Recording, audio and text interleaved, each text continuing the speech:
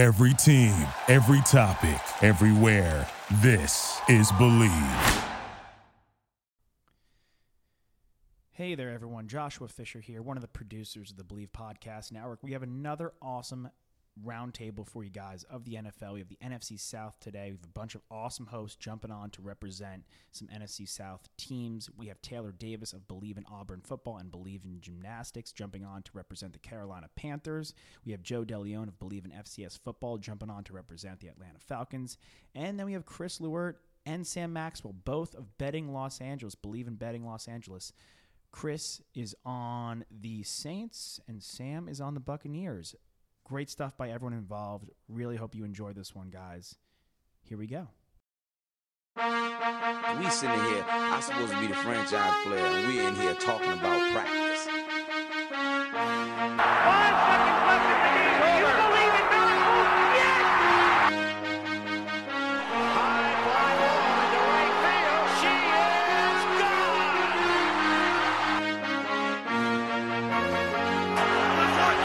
Play clock at 5. Pass is intercepted at the goal line by Malcolm Butler. Rebound box. Back out to Allen. His three-pointer. Bang! Tie game! Gives it to Jenkins for the championship. He's going for the corner. He's got it. Bases loaded. 2 out. Hard hit into right. Back at the wall. Tie game! John Cena!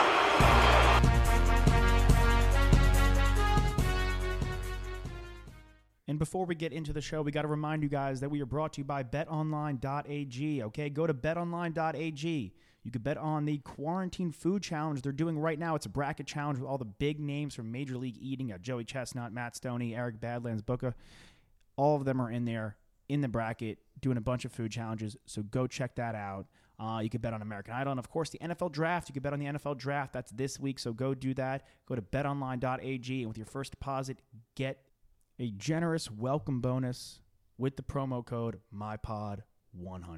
All right, guys, here's the show. Enjoy. Hey, everybody. Chris Lewert from Believe in Betting LA. I'm going to be discussing the New Orleans Saints today and kind of the off-season's moves they've made and what I'd like to see from them in 2020.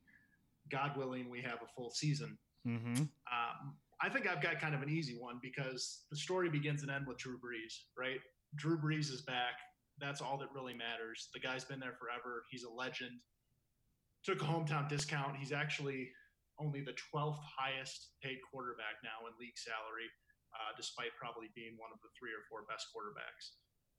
Because he's back, because he's got that rapport with Sean Payton, he's still got Kamara, he's got all the offensive weapons he needs because he knows everybody so well. Michael Thomas is one of the 3 best wide receivers in the whole NFL. I think he had over 115 more catches than the rest of the entire Saints offense combined. So how do you solve that? You bring in a guy like Emmanuel Sanders. Mm-hmm. Sanders, 33 years old. They paid him $16 million for 2 years. That's guaranteed. That's pretty fair, I think, for a guy like Sanders, who he disappeared in the playoffs. May or may not be his fault. Garoppolo might not be the best quarterback in the world. He thrived with Peyton Manning, right? So Brees is very much in that Peyton Manning mold. He's that good. And when Michael Thomas is playing next to you, you're going to be outstanding. I think this is a real chance for them to get a great deal. I think this is a chance for them to shine offensively. God willing, everybody stays healthy, of course. They re-signed Andres Pete at guard. He can also play tackle. He was a little injured last year. I think he was out for 4 or 5 weeks with a broken forearm. Mm-hmm. But his versatility and on the line is a guy that you really like, that can play multiple positions. And as somebody who played line in high school and college, it's paramount importance to have that rapport with the guy next to you. So I think that's why they paid him. It was $33 million guaranteed. That's a ton, but it is what it is, because this is their window, right? The Saints are playing for the next 2 years. That's what they're doing. And so that's why they're putting that money out there. Nice, man. We were just going for little intros, but you went full guns blazing on that. I love it. All right, just jump the gun. All right. That was the first question right there. So we'll go to our next host. So we want to kind of just, I'll go back to you in a second, Chris, and kind of ask some questions on that end. But if everyone else could quickly introduce themselves so we know who's talking, what show you're from, and who you're repping today. I'm up next, Joe DeLeon with the Believe in FCS Football podcast. I'm going to be representing the Atlanta Falcons, who were 7-9 last season. Awesome. Next up. What's up, everyone? This is Taylor Davis from Believe in Everything Auburn. Is that someone's phone? No, that was my doorbell. Sorry about that, guys. I don't know. Like a grandfather clock there. I mean, my grandpa's house. Part of my language, but who the hell rings a goddamn doorbell anymore nowadays? Just leave the food. I'm not going to answer the door. I know, dude. Yeah, sorry. Gonna start that one over. Yeah, go for it. I'll cut it out. All right, what's up, everyone? This is Taylor Davis from Believe in Everything Auburn, as well as Believe in Gymnastics. I will be representing the Carolina Panthers today, talking all about the major moves for this organization that started all the way back to last season. Obviously, a lot of focus on this draft for a team that is trying to rebuild. Awesome. And last but not least, who we got? All right, guys, last but not least, this is Sam Maxwell. I'm from the Believe in Betting LA podcast with Chris Lewert. The co-host is on the other side of the division today. I'm repping the Tampa Bay Buccaneers, or Tampa Brady, as the trademark was last week, who were also 7-9 in the NFC South last year. Lovely. NFC South, all of a sudden, one of the most competitive divisions. Chris, you went into your team's offseason right there. A lot of money thrown. They threw money to Emmanuel Sanders to kind of get that complimentary piece, because Michael Thomas is an elite wide receiver in his own right, and when he's on, you're correct in saying that there's really no one that can guard him, and that's why his Instagram handle is Can't Guard Mike. He's just that damn good. But they had to get a complimentary piece. They do that. They go out, get Emmanuel Sanders, pay some of their other guys, and now they're looking in the draft to add a couple final pieces because they are, as you're saying, in win-now mode. Everyone else, what was your favorite moves of the offseason? Joe, we'll go to you first, man. The Falcons were a couple years removed from a Super Bowl appearance where they almost had it. The most famous blowjob of all time. They blew it. They blew it right then and there, man. It was terrible. All right, where do the Falcons go from here? It's been a bit of a disgraceful fall for them, 7-9, like I said, last season, and it just seems like they're continuously underperforming, have one of the most underrated, if not one of the best head coaches in the NFL, but still continuously hovering around that 500 mark. They didn't really make a ton of, I would say, huge major moves that made them incredibly better. They did make moves for big-name players. Dante Fowler, junior edge from the LA Rams, was probably their best move that they made. 3 years, $48 million. He's graded pretty favorably by Pro Football Focus. Was given 72.1, which really puts him in that top half range. But letting go of Vic Beasley, who took a step down since that Super Bowl season, bringing in Dante Fowler is a slight upgrade and a slight step forward. The other big major move that came for the Falcons was adding Todd Gurley, which you could argue getting rid of Devonta Freeman and then bringing in Todd Gurley is just swapping one injury-riddled running back for another. One is a lot more explosive when he's fully healthy, but Gurley, big name power there. He'll at least put some people in the seats. Great, yeah, Gurley. It's a high-risk, high-reward situation over there. Yeah. I can't believe you gave Dan Quinn so much credit right there. I got a couple of college buddies from Atlanta who would beg to disagree right there. I hear it all the time. But listen, he got him there recently. He's a great defensive-minded guy, and hopefully a guy like Dante Fowler Jr. can make something happen, and they do something at the 16th pick, and we'll get into that in a few. Taylor, crazy offseason for the Panthers. They bring in one of the best coaches, in my opinion, in college football. What else do you love with that they did? My goodness, there have been so many moves. The reality is the Panthers are entering a completely new era. Yeah. This is a total revamp for this organization. Like you mentioned, starting with a whole new coaching staff, a first-time NFL head coach in Matt Rule, Joe Brady as the offensive coordinator. I think you could see some really unique, innovative stuff on the offensive side of the ball, but almost all of your staple franchise guys are no longer there. It started with the departure of Greg Olsen, the retirement of Luke Kuechly, now, of course, the release of Cam Newton, which made waves here in Charlotte, I can tell you that much.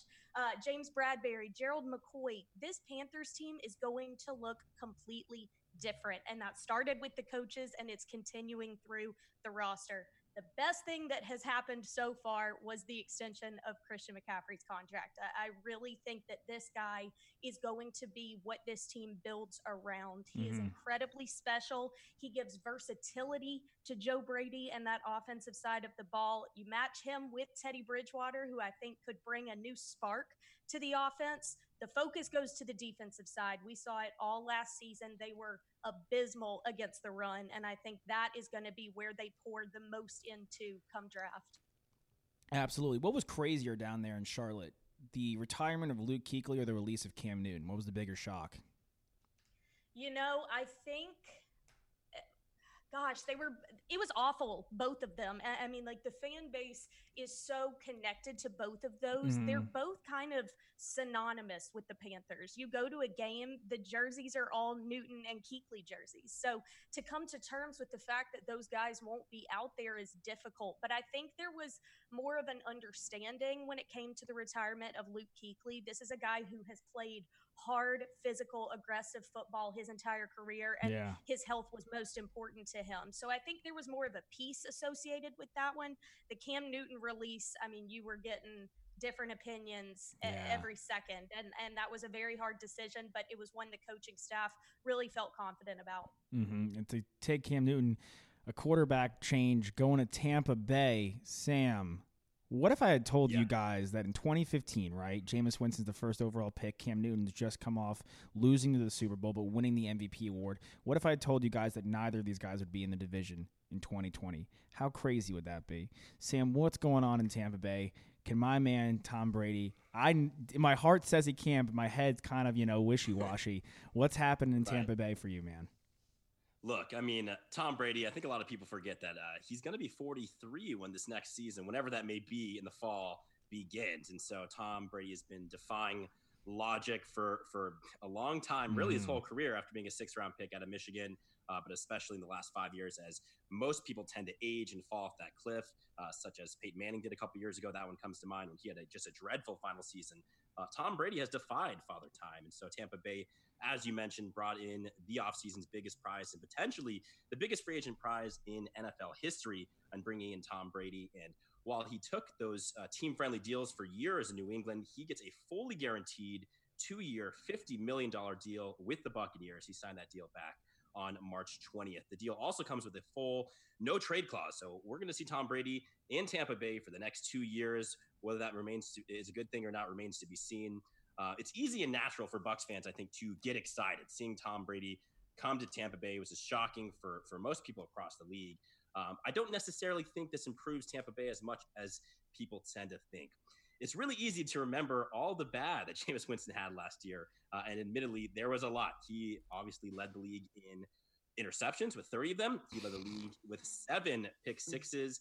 However, it's easy to forget that he actually led the league with 501 passing yards. He was 5th in touchdown percentage. So Jameis Winston, while he had a lot of bad, fit Bruce Arians' air-it-out downfield system extremely well. If he was able to cut down some of his turnovers, this is a Tampa Bay team that I think would have improved tremendously. It's also a Tampa Bay team that was really unlucky last year. They lost 6 games by 1 possession or less. They were 7-9 last year, despite having the 8th most valuable roster, according to Pro Football Focus. So it was a very transitional offseason for Tampa Bay. In addition to bringing in Tom Brady, they also brought back Shaq Barrett, who led the team with sacks last year, actually accounted for 41% of their total sack output. They franchise tagged him as an outside linebacker. They brought back Jason Pierre-Paul, who had 8.5 sacks, which was 4th in the NFL from week 8 on.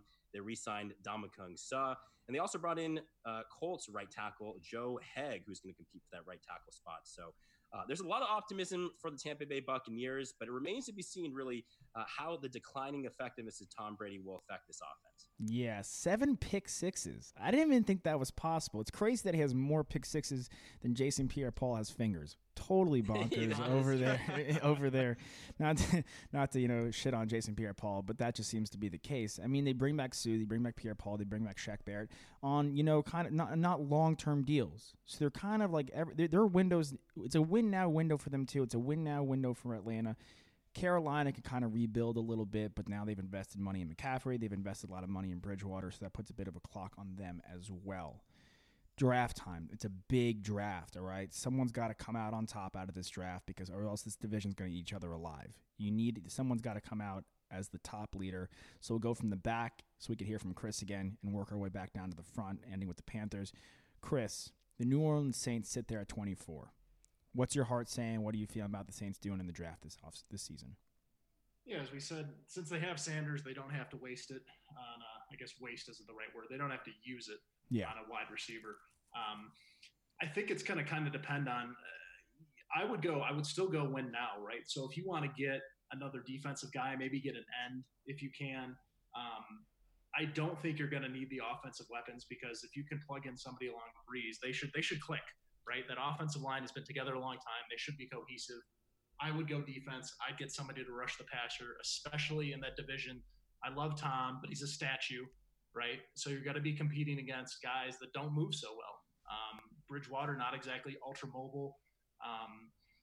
Tom's not mobile, and Ryan can run a little bit, but he's not. He's still a pocket passer. So I would try and get somebody who can get after the quarterback and do it to win now, right?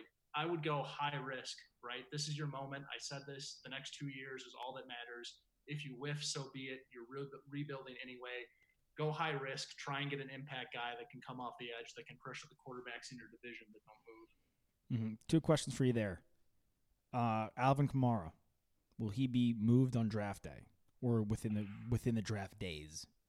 Yeah. So I wouldn't. Assuming his health is good, right? Yeah. So something was wrong with him last year. I owned him in fantasy, and I wanted to blow my brains out every weekend. Could have been worse. You could have had Juju Smith-Schuster. Trust me. Could have had Juju Smith. That's right. So I'm going to assume his health is good, right? I'm going to assume he's right. I'm going to assume he's fine. I'm going to assume he's the dynamic guy that he's going to be. I'm going to keep him around because it's the 2-year window, right? Mm-hmm. If I think he's not that, if I know something maybe somebody else doesn't, I start putting that out there that like, we can't re-sign all these guys in a year or two. It's going to be too much money. He's lightning in a bottle, and I try and move him, to a different conference in a team that's kind of in win now, and see if I can stockpile some draft picks. If I do a little Bill Belichick magic, and get some 2nd, 3rd, 4th round guys over the next 3 years. Mm-hmm. It's information we don't have, right? It all depends to me on his health. If he is healthy, he's too dynamic. You want to win in the next 2 years, you keep him around. But if you think maybe he's not, I think you can get a ton of value for him if you're savvy because he's got a reputation for being a game breaker. Totally agreed. He's versatile in every aspect of the game. And it'd be crazy for them to take Jordan Love if he falls at 24. Maybe, yeah, I would think so. Agreed. I wouldn't do anything but focus on this next year or two, maybe even this next year. You had 14 Pro Bowlers or all Pro players. I feel like the Saints are almost forgotten about. They're just they're just consistently winning 10 games. It's because they haven't had that playoff success despite being there. But so I don't close. think as a longtime Cubs fan, right?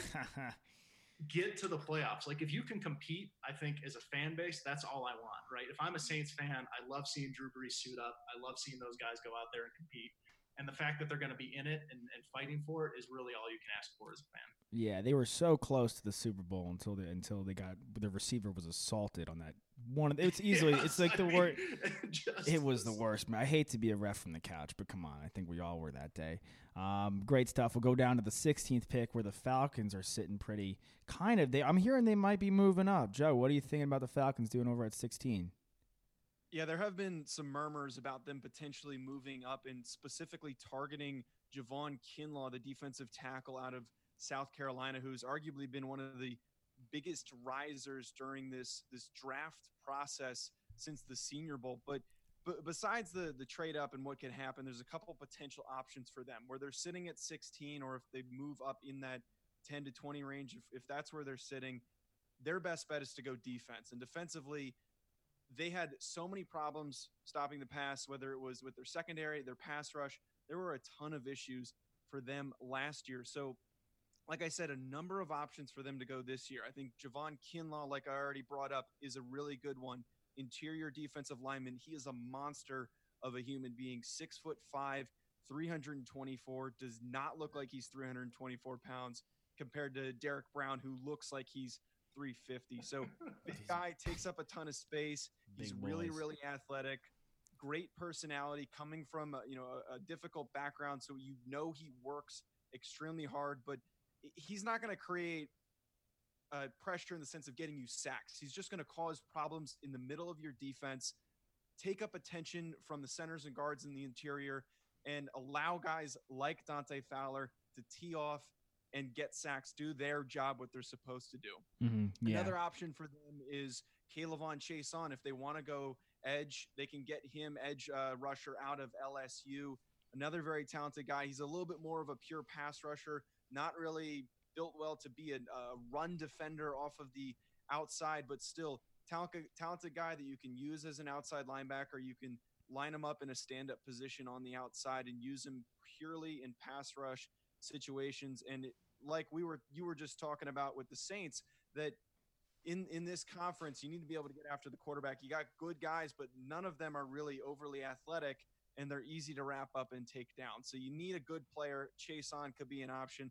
And then the final one, and I think that if he's on the board and available at 16, CJ Henderson has to be the pick. If you look at what they have right now at corner, Isaiah Oliver is the only notable guy coming back, and he did not have a good year last year. He's still young. He's still developing. He's got a lot of positive traits, but he's not there yet. You need to bring in another playmaker. They didn't sign any corners, or notable ones rather, in free agency. They got rid of Desmond Trufant. CJ Henderson is a long, rangy corner, long arms, very, very athletic. He can track and play with number one receivers. He has that type of potential. A lot of analysts have been saying that he's not very aggressive. He doesn't like to tackle. He's a bit soft. But if we're talking about in terms of value and what you need your corners to do, you don't need him to stop the run. You need him to cover number one corner receivers. You need him to do his job. You need to be good in man, all that good stuff. I think Henderson is also a great option. Yeah, if they want him, looks like they have to move up and get him, though. He probably will be picked in the top 13.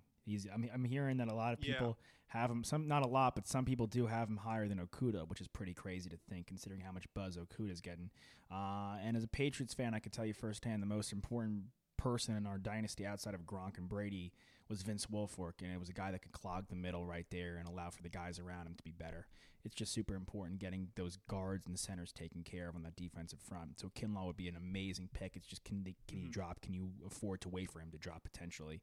Or do you go up and get him or Derek Brown? Because both those guys are probably going to be top 12 picks. Buccaneers sit over there at 14. What are you thinking, Sam?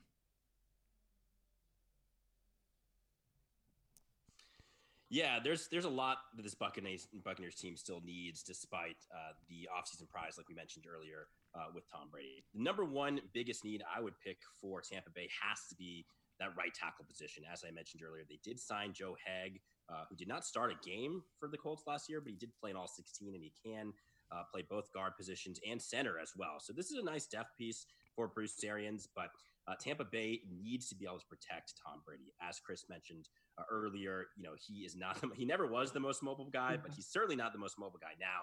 Tom Brady needs time to throw. And with the low ADOT numbers and his declining arm strength now, there's only so many things they can do creatively to get the ball out of his hands quickly. They are going to need to protect him. So I do think that the Bucs are going to want one of these top 4 offensive tackles in the draft. Andrew Thomas of Georgia, Jedrick Wills Jr. of Alabama, Mekhi Becton of Louisville, and my personal favorite, Tristan Wirfs of Iowa. All 4 of those guys are projected to go in the top 15. So if Tampa is unable to land one of those top 4 and they're not able to swing a trade to get up in position to get one of those 4, I see them trading back to try to collect some assets to try to build a more collective team around this. I've seen a lot of them trading back with the Minnesota Vikings at the 22nd pick They also need a running back. I don't think Ronald Jones has been nearly as complete of a back as they thought he would be coming out of Southern Cal a few years ago. They need a pass-catching running back to compete with Ari Ogunbowale, and it's going to be a long road for them. I think they need, not only a running back. They've been linked to Clyde Edwards-Helaire. They've been linked to DeAndre Swift of Georgia. So there's a need for a running back, and there's also a need for multiple offensive linemen, including a starting caliber right tackle. Mm-hmm. Yeah, it looks like it's still at 14. They may have to move up, especially if it's a right tackle. Wills fits the bill, and the Cardinals having DJ Humphries at left tackle sit there at 8. So you may have to jump the Cardinals and go to that 7th spot where the Carolina Panthers sit. Taylor, what are you thinking the Panthers do over there at 7? Well, defense.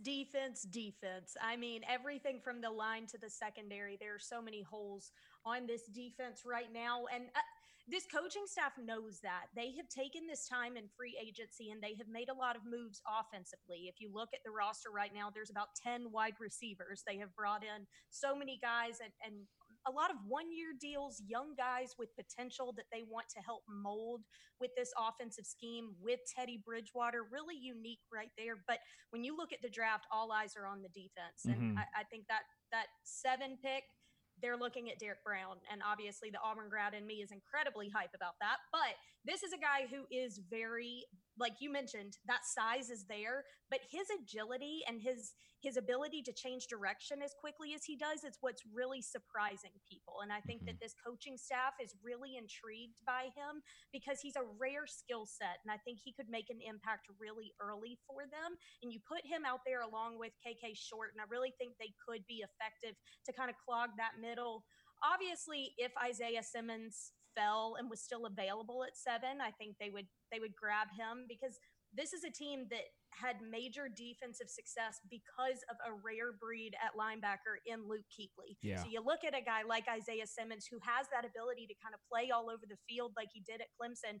And I think they would be really intrigued to kind of see what he could become for this defense now that they have lost so much of their staples on that side. But realistically, I would assume it's going to be Derek Brown. I think at least the first 2 rounds of picks for the Panthers team are going to be defense. I think later on you could see them start looking into what quarterbacks are still available if Tua fell that far, if Jalen Hurts was still available, because Teddy's a guy that they see a lot of potential in, but it's not a long-term situation. They're also realistic about the fact that this could be a several-year rebuild. Rome wasn't built in a day, and they're not trying to fool anyone that this year is going to be everything. So when you're looking at long-term, Teddy may not be the guy. And so do you start to try and invest in someone early and have them work under Teddy? I wouldn't be surprised if you saw that. But this defense is going to be a priority for this team in the draft. Like I said earlier, this defense gave up the most rushing touchdowns in the league last year. They also gave up the most yards per carry. And when you look over the years, anytime the Panthers have made it to the playoffs, they are led by a hard-nosed front 7. And as many great guys as were on the field last year, they couldn't get it done. So that is the top priority of this coaching staff. And if I had to guess, I would say Derek Brown goes at 7.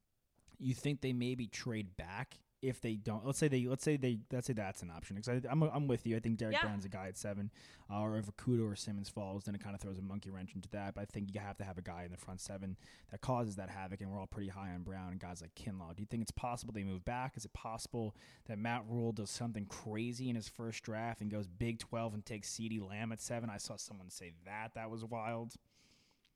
I think it's possible. Look, at this point, anytime I think this front office and coaching staff isn't going to do something, they surprise me. So I don't think I can say one way or another. I think if they did trade back and try and get a few more picks out of this draft, I wouldn't be surprised if they invest in the O-line. I think there's several guys that they have their eyes on, even coming out of the SEC. Wills from Alabama, Thomas from Georgia. I think there's a few guys that they would really like to put around Teddy.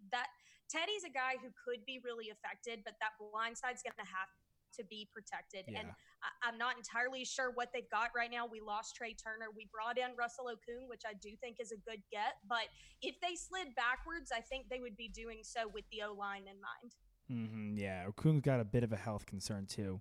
And then before we go to the next question, Sam, I wanted to quickly address something that I didn't address with you.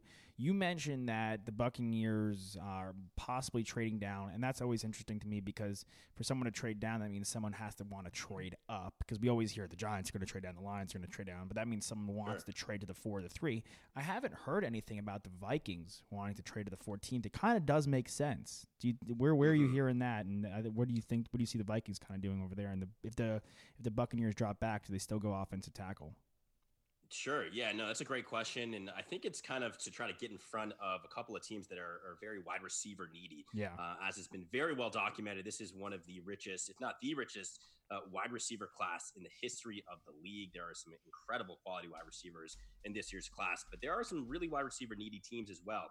You're talking about the Las Vegas Raiders. Weird saying that at number 12. You have the 49ers, of course, who acquired the pick from the Colts in that trade. They're at 13. They're looking at receivers. And then the Broncos at 15 are also all looking at receivers. So what I'm hearing is that the Vikings would try to get in front of any of those teams to try to get one of these top 3 receivers, Henry Ruggs, Jerry Jeudy, and CeeDee Lamb. Hopefully, if one of those 3 are available, that is great news for the Tampa Bay Buccaneers, because teams are going to try to get in front of those teams to get one of those receivers. Nice. Great stuff. All right, next question. We've been very positive. Quickly, just to delve into the negative just slightly, what is one offseason move you wished your team made, or an offseason move that they made you were disappointed in? One move that you wish they made or that were disappointed in. Taylor, you finished last time, so we'll start with you at the Panthers. One thing that you were disappointed about this offseason with the Panthers, let's just say outside of releasing Cam Newton and losing Luke Kuechly. Oh, shoot. Oh my goodness, you really put me on the spot. I've honestly been, it's been interesting in free agency, and Matt Rule addressed this in a recent interview he did. For a team that's completely rebuilding and is being given a lot of challenges. Look, the situation Matt Rule has found himself in was going to be difficult without this global pandemic. Now you throw that in there, and this guy can't be around his new staff, new team, new guys who have never worked together before. Like, he is in a very difficult position right now. And so I kind of thought some of the free agency gets, at least one, I expected a bigger name. I expected a bigger splash and kind of somebody that you knew a lot more about than what they've gotten. But he said that was intentional. He didn't want to do that. He's got a lot of faith in God. We know now what they were intending to do with Christian McCaffrey. That was in the back of their mind. They really wanted to form something around Teddy Bridgewater. I really like that one.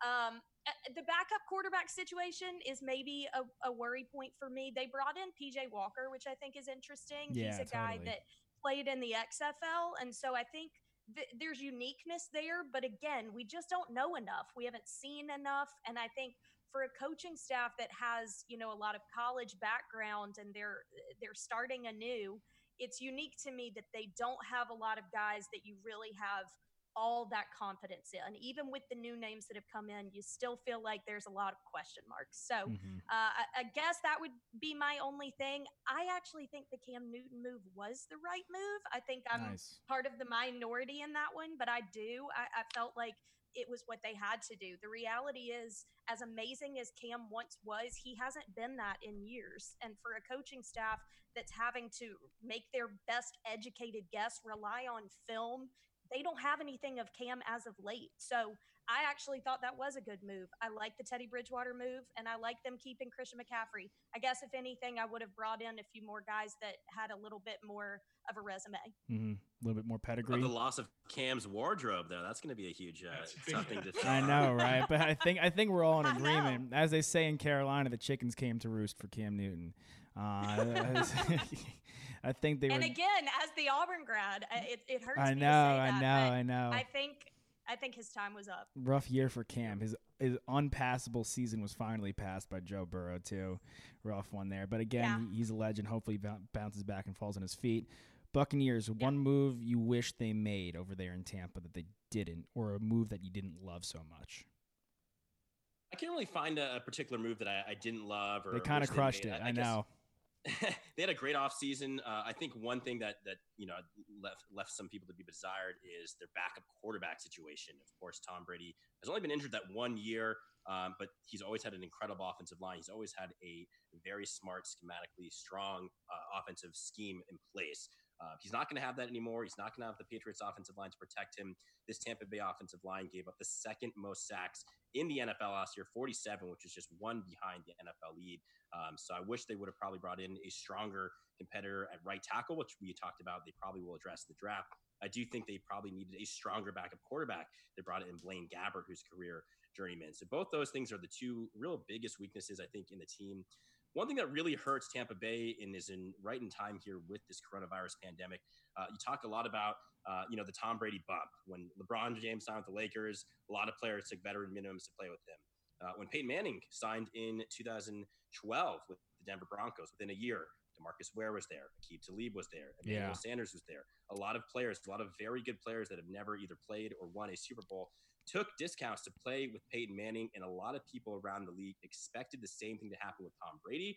But with the uncertainty, I don't blame any players for taking the best opportunity that presents itself, the most money that presents itself, and that was the main inhibitor of really winning the offseason even more than Tampa Bay already did. Yeah, and at the end of the day, you still have to, outside of the Saints, you still have to go through the Niners, the Packers. We'll see how the Bears bounce back.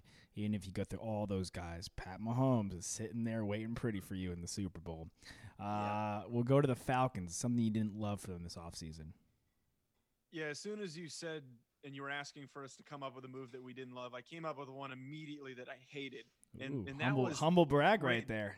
I don't know if it's a brag. It's more so this move astonished me when they made it. It was one of the early moves that they traded for tight end Hayden Hurst from the Baltimore Ravens. They sent a second and a fifth, got Hayden Hurst and a fourth rounder for him. And Hayden Hurst has not lived up to the first round billing. He's an older tight end in his second year. He is 26 years old, almost 27. Ancient. And in 2 seasons, pretty much ancient.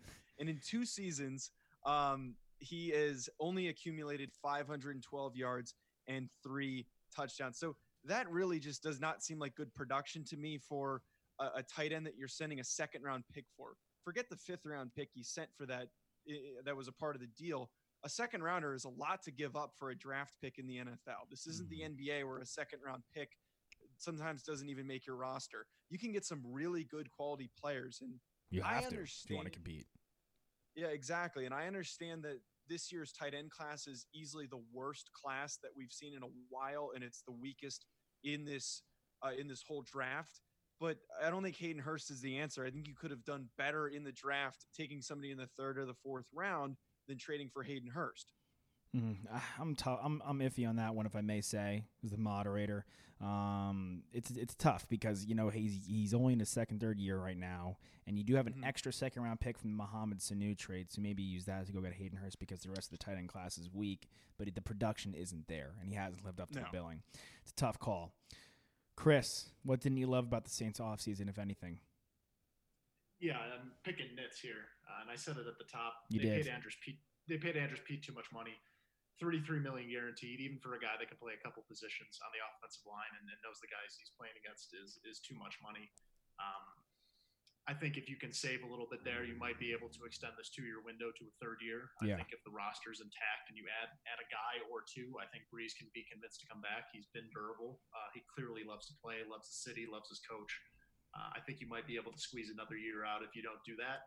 The second thing they should have done, and maybe they did do this, and I just don't know, and this goes for every team, for the Bucs, the Panthers, and the Falcons, is each and every single GM should be texting and calling Bill O'Brien every hour on the hour to see if he wants to give some players away or, a car he's not using, or just get some free stuff from Bill O'Brien. I have a tryout next week for free safety. I haven't played since middle school, but he said he was down to give me a shot and take a look. Somebody take the keys away from Bill. It's getting embarrassing. I hate working from home is not for everyone. Yeah, exactly. Great point. All right, next question. It's a big one right here. Kind of loaded question. I want a hot take for the draft for every team. So give me a hot take, and then give me a hot take for the season coming up. All right, hot take for the draft and a hot take for the season coming up. It could be as hot as you want. This is our 6-1. I've heard scorching takes fresh out of the oven. People have had to leave the room takes. So go for it. Chris, we'll start with you. I feel like it's a good place to start. Hot take for the draft for the Saints. Hot take for the NFL season for the Saints coming up. Figure out a way to get in touch with Dan Snyder, again, in the kind of the Bill O'Brien mold. Trade Kamara, trade what you got to do, get Chase Daniels, and destroy every quarterback in your division 10 million times. Chase Young? Go and get Chase Young. Yeah, Chase oh Young. My Sorry, Chase. I'm thinking about how much I hate Bears quarterbacks. And yeah, it's on your mind, yeah. Get Chase Young, do something completely radical. That's a scorcher. Obviously, this is a little bit weird given your offense, but it'd be something I'd love to watch, right? It would be like watching a circus. I can't even imagine him chasing after the quarterbacks in that division. Mm-hmm. Yeah, that would be awesome. What's a hot take you got for the Saints for the season? I wish I could say so. I think they're going to win the division, and I think they're going to win it by 3 games. Ooh. I think all they have to do is stay healthy and play football. I just think it's a machine at this point. It's the same guys, for the past 3, 4, 5 years on that team. Totally.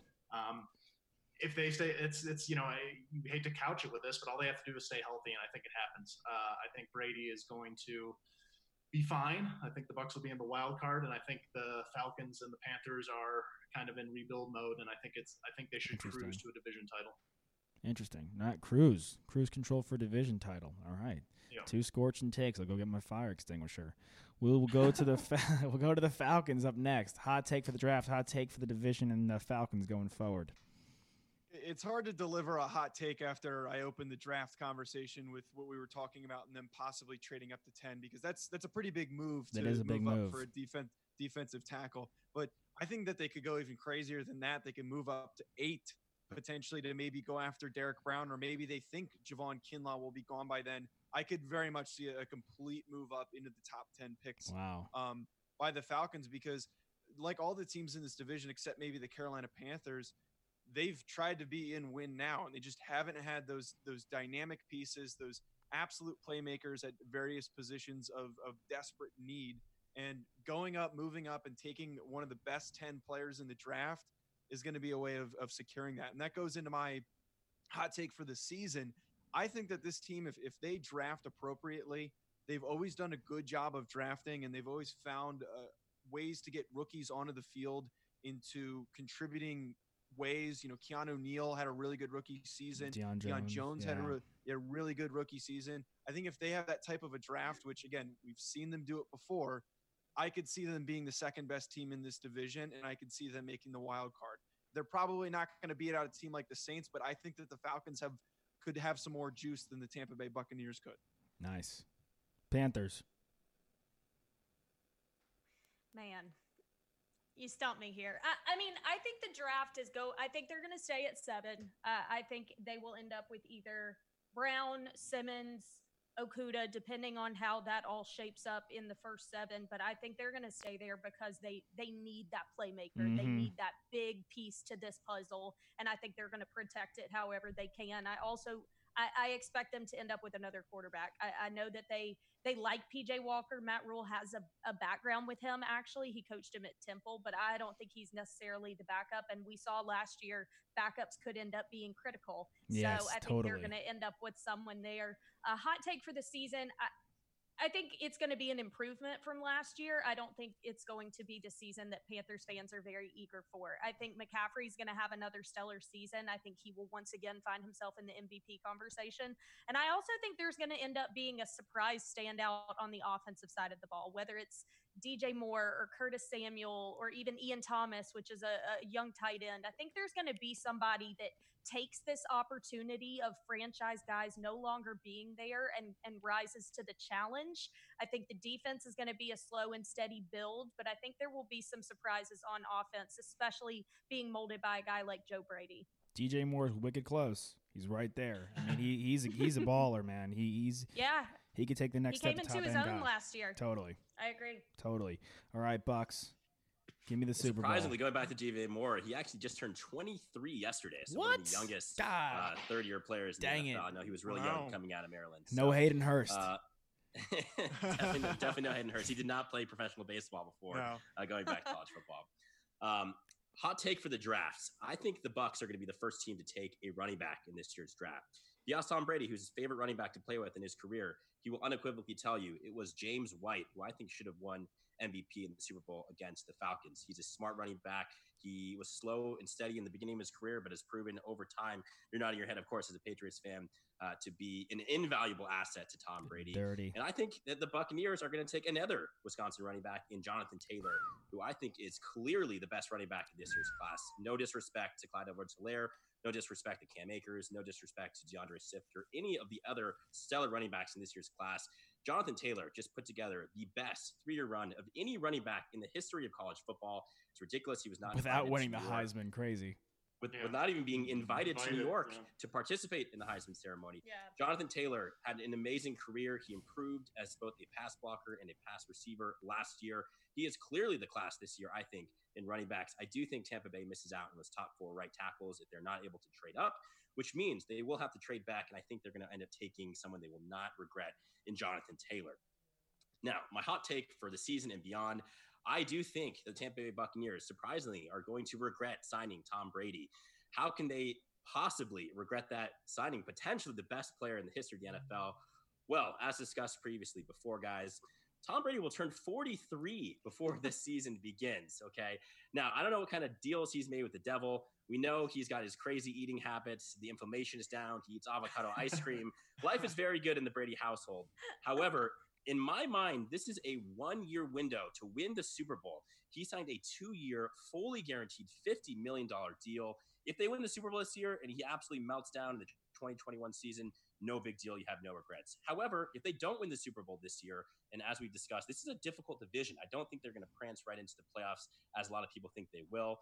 They're going to regret it because then you have a 44-year-old quarterback, the likes we've never seen before in the NFL, making $25 million if he gets injured or if he's ineffective. The Bucs are already 30th in cap room total in the NFL, and it's not going to get any better paying Tom Brady that kind of money. So I'm looking at it this way. If they don't win the Super Bowl this year, they should regret signing Tom Brady, and I don't think they're going to win the Super Bowl this year. Win or bust. Like that one.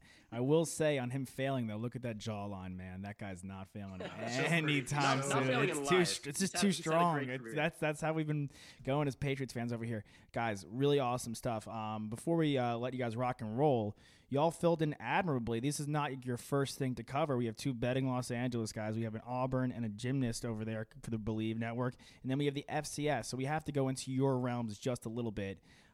Joe, who's the first FCS player taken this year in the draft? There's 2 potential options here, and the first one being Jeremy Chin from Southern Illinois. I actually had him on the FCS podcast, and he's right now in that day 2 range, but there's enough steam for him to maybe be a late first-round pick. Peter Schrager had him go to the Patriots at 23 in his latest mock draft. So he's very, very talented, huge safety, 6'3", 220, closing speed, just such rare attributes. Mm-hmm. He's the nephew of Steve Atwater, too. You can really see that comparison. Other one, too, though, Adam Troutman also came on the FCS show, tight end from Dayton. I think, in my opinion, he's the best tight end in this year's class, but nobody wants to admit it because he's coming from a really, really tiny school.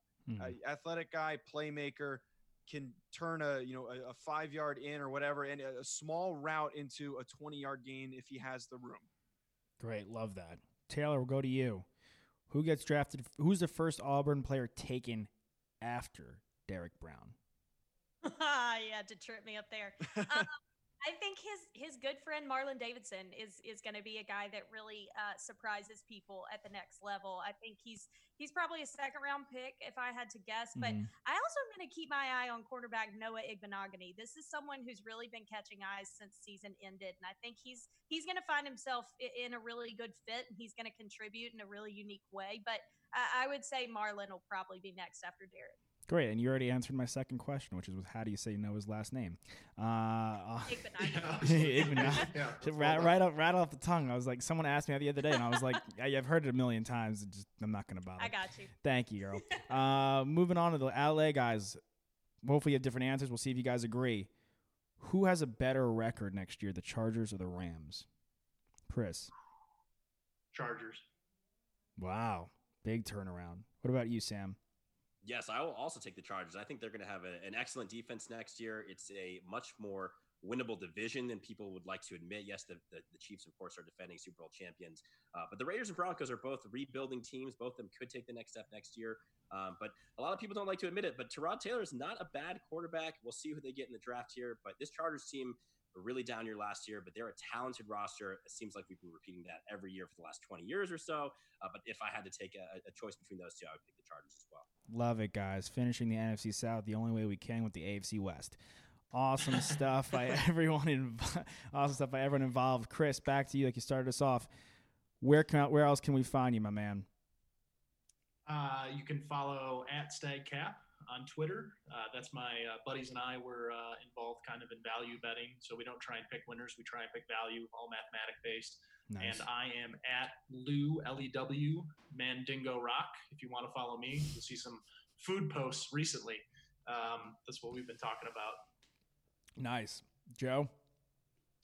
You can follow me @Joe DeLeon. Pretty simple. Last name spelled DeLeone. It's the same for Twitter and Instagram. Lovely. Taylor? You can follow me @Taylor Beth Davis. When you have a common name like Taylor Davis, you have to include the middle name. So Taylor Beth Davis, Twitter and Instagram. And Believe in Everything Auburn for Auburn University, and Believe in Gymnastics, talking all about college and elite gymnastics. And last but not least, Sam. Last but not least, and I just want to thank you guys all for your time today. This was a lot of fun. Good, I'm glad. You can follow me on Twitter @SMaxwell713. And you can obviously follow the exploits of Chris and Sam on Believe in Betting Los Angeles. We break down all things betting with a specific lens to Los Angeles, but right now, obviously, we're just talking nothing as we try to fill the air. We had on Dave Mason at Bet Online yesterday. That was a really interesting conversation. Nice. They're doing whatever they can, of course, to get action in front of viewers' eyes. They have a bologna eating contest tomorrow, I believe, and the NFL draft. We're all very excited for that next week. So you can find all of that on Believe in Betting LA. Awesome, guys. And I'm Joshua Fisher, and you can follow me at your own risk. Amazing stuff, y'all. Great time with you guys. More to come soon after the draft and in the season. Fans out there, thanks for listening. Let's go, the sky witness. He is broken in half. The Cubs win the World Series. Here comes Lisa. Unbelievable at the end. He's done it. Oh, the band is out on the field. He's going to go in the end. Kemba Walker, step back, Walker, cardiac Kemba, does it again. There's the pass to Leitner, puts it up. Whoa! It's Lillard, he got the shot off. Derek Jeter, where fantasy becomes reality. Anything's possible. Anything's possible.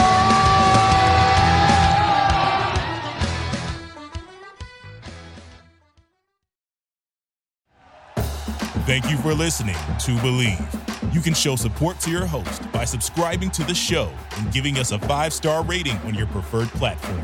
Check us out at Believe.com and search for BLEAV on YouTube.